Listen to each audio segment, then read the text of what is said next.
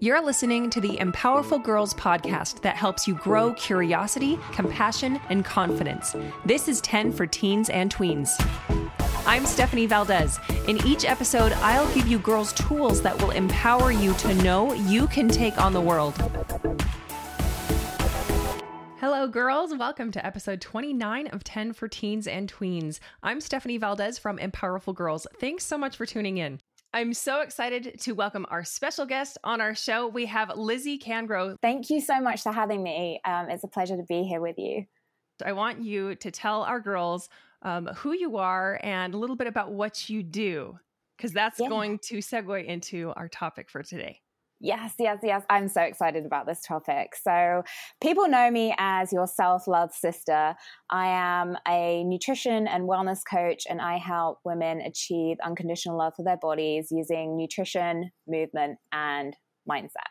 And I have just written and published a book all about this, and I'm very excited to share some of the topics in here with you because it's very close to my heart, especially some of the things that I share when I was a teenager. So yes. Yes. Okay. I have read your book, Reclaim the Rebel. I really appreciate us sharing our experiences and vulnerability. That is really helpful. And so I wanted to know what events or experiences inspired you to write Reclaim the Rebel. It all really started when I was 14 years old and my granddad was going through chemotherapy and I wanted to make him feel better. So I baked him this cake and he devoured the whole thing in a matter of days. And probably about 5 days later, my dad all of a sudden walked through the door, and in that moment, I knew something was wrong. He said, I'm really sorry, but your granddad passed away this morning of a heart attack. And I felt this huge sense of worry and anxiety because I thought for some reason I had contributed to his death because I had baked him this cake. So from that moment, didn't trust myself with food. And I searched out information on the internet, in magazines, to tell me what was healthy so that that didn't happen again. Unfortunately, I came across very bad advice, which made me very, very ill and trapped me in an eating disorder that lasted 10 years. So when I recovered, I made a promise again to make sure that that didn't happen, but from a place of I qualified as a nutritionist and got that professional experience and awareness of the human body and how to nourish it and how to care for it. And now I work from a place of making sure that women and girls are equipped with the knowledge to ensure that they treat their bodies in a healthy and loving way. Wow, that is a lot. And what a long journey and experience that was for you. I can see how a lot of girls would relate to that. It's so easy to just, look up something and then think, oh, well, this must be true, and then run with it. But then it turns into years of thinking that you're doing something for right reasons, or, feeling like that's what you have to do, what's expected. Honestly, it stinks that food and exercise get a bad rap from the diet industry.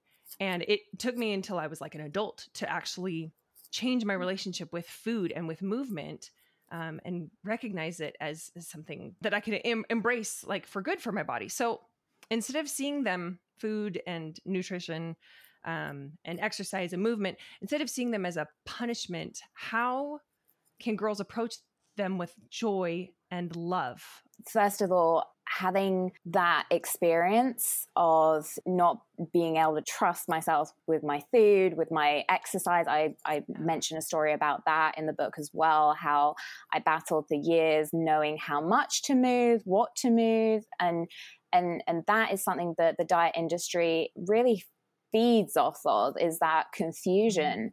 So really, yeah, exactly. And really the illusion is that we are not enough. somehow our bodies are not enough. We're not pretty enough. We're not thin enough. We're not fit enough. We're not enough. And that story is really the undertone of the diet industry, also the cosmetics industry too. Oh yeah. Beauty. Yep. Yeah. That's another conversation we can have. Yes.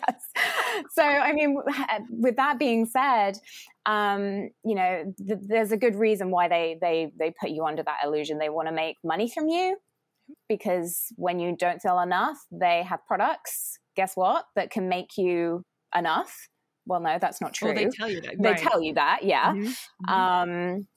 And trap you in the cycle. So not only are you buying their products right now, but you have to keep buying their products in order to feel enough. And that is customer for absolutely, life. Yeah, that's absolutely not true.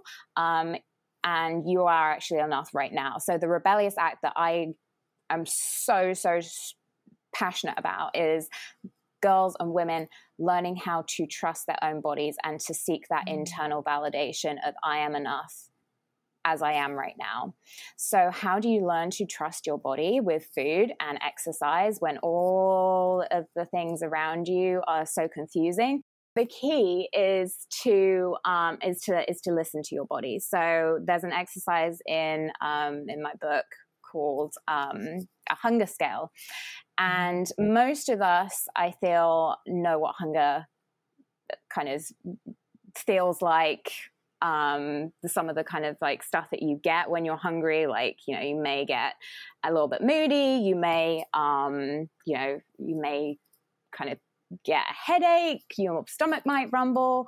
So really it's kind of tuning into those hunger signals and rating your hunger on a scale of 1 to 10, 1 being I'm absolutely starving, I could eat my own limb, and 10 being I am completely stuffed, I can't move.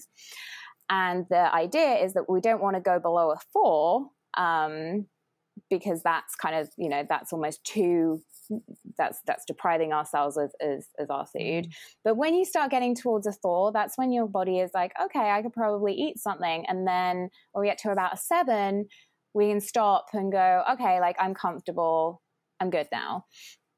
And what I love about this is it's very, very personal. So somebody's 4 might be someone else's 5, but it's yours, and it's something that you can kind of practice again and again and again. And over time, you'll get more in tune with what your body is telling you. And you don't need to buy anything to be able to do this.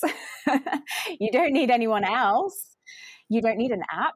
Just by kind of doing that, you're actually turning your back on the diet industry and saying, oh no, I'm good. Like how I'm nourishing my body is good for me. In terms of movement, I think that one's also a really important thing to listen to your body. So some days you may wake up and go, I have a ton of energy. I really want to go and, I don't know, go play, I was going to say netball. That's a very English thing. But I don't know, go play soccer, go, go for a run with some of my friends, like whatever. But other days you may feel like, oh, I didn't get much sleep last night, or I did something yesterday. Like my body's a little bit kind of in need of some downtime, in which case rest.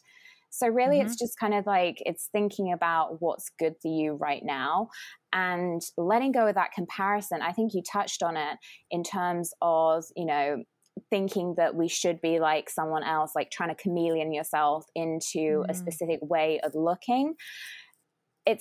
That is a way of losing that self-love that we all want and deserve. So instead of that, think what's right for me and have the courage to stick with that. And once you do and do that repeatedly, no one can stop you. The diet industry, all the kind of Instagram influencers out there who are trying to sell you the products, you will have the courage to be like, no, that's not for me. I'm good. I feel good in my body. I trust my body. And that is a really amazing feeling.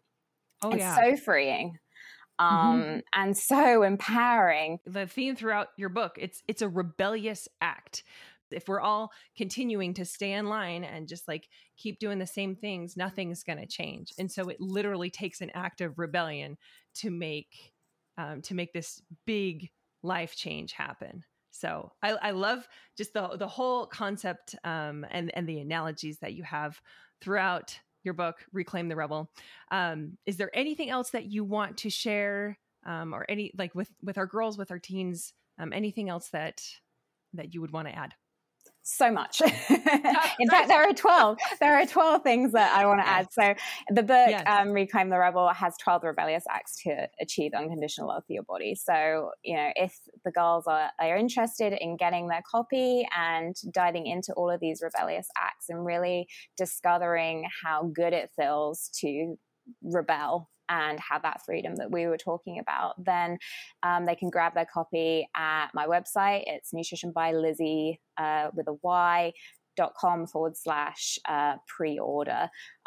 So you can get your hands on the book there. It's also available on Amazon. Right. So, and I definitely want them to know where to find you, because if they're on social media, like I am all for a look. You got to throw some more content in there, girls, to like offset the garbage that's in your feed. So where can they find you on social media as well?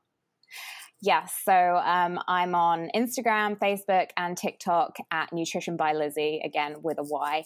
If you want to have some fun with, rebelling, then please join me over there. Ask me questions. I love questions. So yeah, I look forward to connecting with you.